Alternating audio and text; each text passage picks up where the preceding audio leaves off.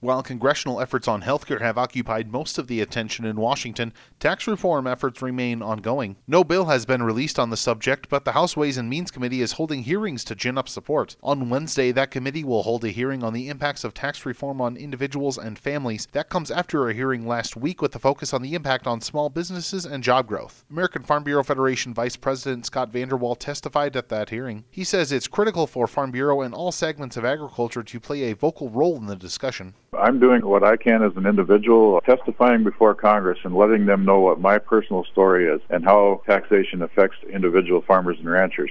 So we would encourage everybody to let their policymakers know what their personal story is. That's a very important thing that people in Congress listen to.